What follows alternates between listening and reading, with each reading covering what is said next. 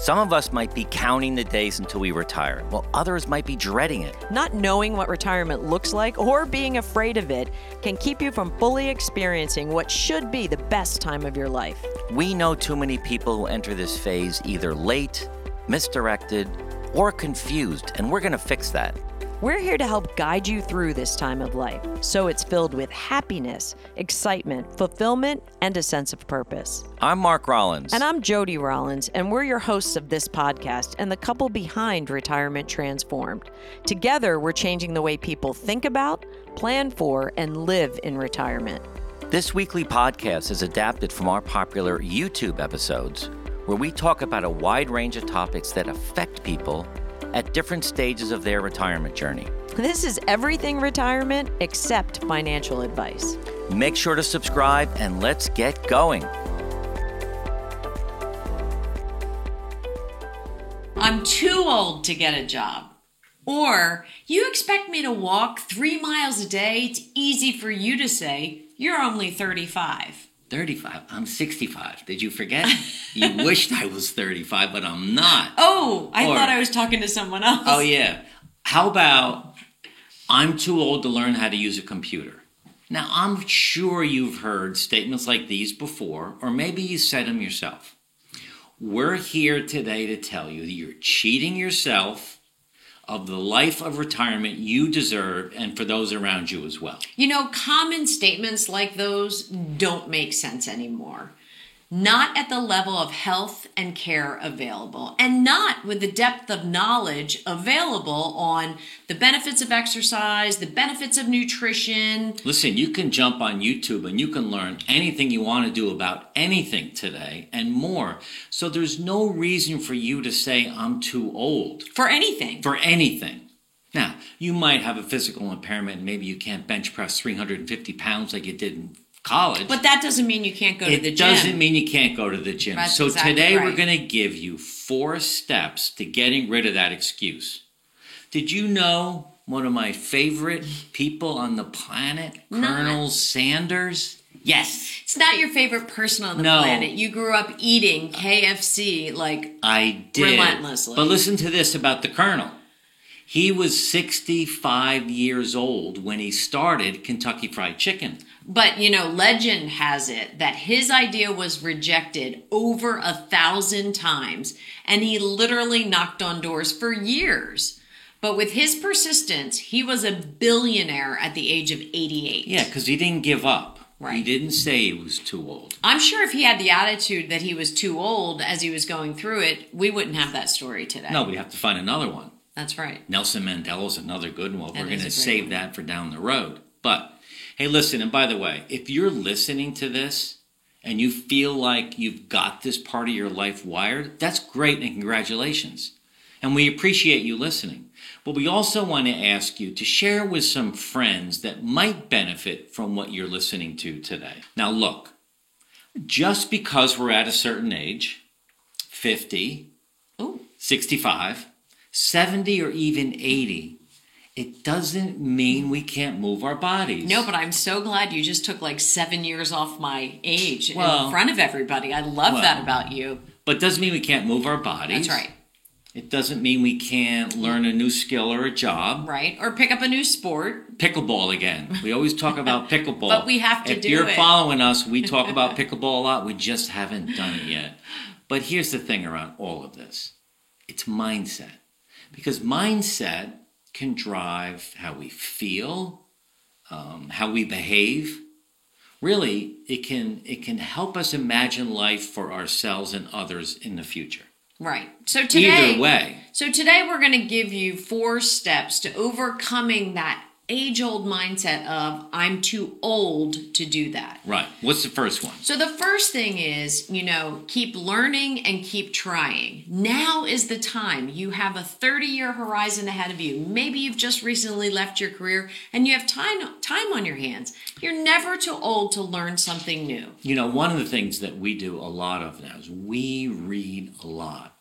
I mean a lot. We're reading a book a week, Now, Jody does read some novels. I do now at and night. I'm not But ashamed I'm of a that. big self-help guy, and we listen, we watch. I'm a watch. self-help girl during the day, but I need a good novel at We don't night watch before anything, I go but to we sleep. do read a lot, so we can learn about how to live the most amazing life ever, and it helps us to stay relevant in these changing times. Because Right. we also read about current things, keeping up with computers and all of that. That's right. We both actually engaged with some online learning to learn a new language, which there's tons of studies about what that does for your brain and exercising your brain and warding off some old people diseases. Should we do the last half of this video in Spanish? We could try it.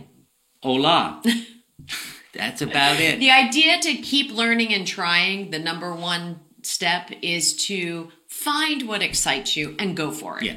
Cooking, writing a book, shooting video, starting a business. You can do Our it. neighbor across the street shoots skeet now. He's been doing that his whole life. Yeah, but he re-engaged with it since his He did, career. yeah. So that's kind of new. Yep. Now, the second thing, this is important. Eating healthy. Consider eating clean. Not sure what we mean by clean. So to wash your vegetables first? No. Eating healthy. Listen, Don't eat anything that is packaged or processed. Really find a way to eat a clean diet. Eat for health and energy as much as for enjoyment, 'cause right? this is a big change for a lot of people. Listen, I grew up, you said earlier, on KFC and Chinese food and popcorn. I didn't eat the healthiest life. My mom was a great cook, but when she did cook, she put a lot of butter and Crisco and I don't know what else. Do But they still sell Crisco? I don't know, but she Jeez. cooked with it. So you want to watch foods that don't agree with you. One of the things about eating and cooking is that we're getting really good now at feeling or paying attention to how our body feels after we eat something. And you get that stomach that starts to flare up. It's because you shouldn't be eating the food anymore. Well, and I would suggest, even as you're moving through and working with a nutritionist or a dietitian or a homeopathic doctor, consider your vegetable intake almost more important than your meat and protein Right. intake. Do some research online, but this second bucket I think is really important. Right, it is important.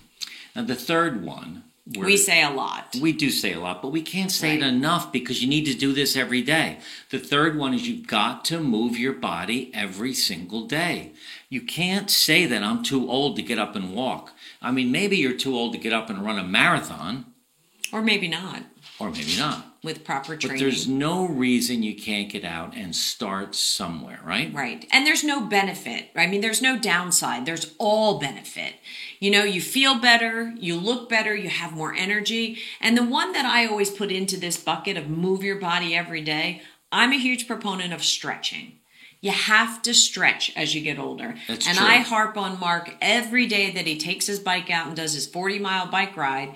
And I'm always like, did you stretch before? Did you stretch after? Stretching is And I very always say important. yes, because that's what I'm supposed to say. So part of moving your body every day is stretching.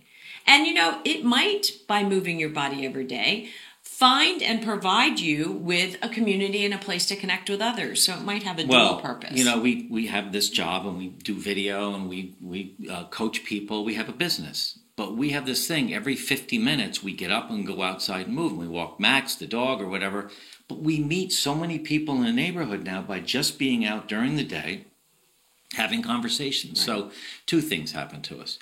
The fourth one is, and this is really big, this falls under mindset a little bit, but cut out your negativity and consciously decide to be positive. Now people say to me, well, how does that work?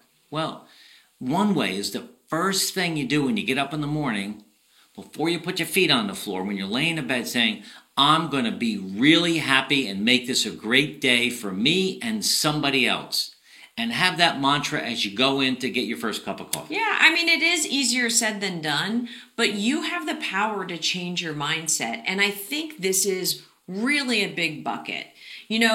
A lot of people think of 65 as an ending point, and we're here to tell you it's not an ending point.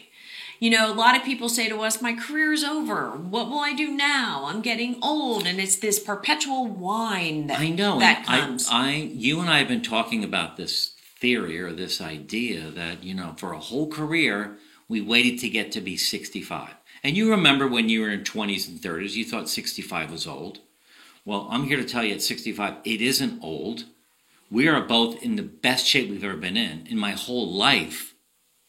And my career is over, but this isn't the ending point of my life. You know, you really need to think of 65 as a launching pad to the most beautiful time of your life. And you really can start to think of these buckets as things you can control. This is really important for people. We've been programmed that 65 is retirement. You sit back, take it easy, do nothing. That's BS. When you get to this phase of life, it starts all over again. You get a whole new life filled with freedom and happiness and excitement and great health and great food and great friends. That's the vision you have to have. Right. That's what you need to think about. So, the fifth part of this bucket is to find your people, right? Find your community. Start a morning coffee group, which you're doing down here in Florida. You know, reach out to some of your friends who are thriving and ask them questions. See if you can learn from them or share to them or make them part of your happiness day. Listen, if you're out walking around and you see an elderly person who's 10, 20, 30 years older than you, or you see them in a supermarket and they're on their own and they're scooting around and they're active, strike up a conversation with them. You know, if they're 20 years your senior and they're happy and having a great life, just talk to them. They're looking for relationships too. And they're not sitting back and saying, I'm too old for really anything. In fact, there's some studies about people who say I'm too old are typically between 60 and 72. Once you hit between 72 and 75 and older, your happiness level goes up.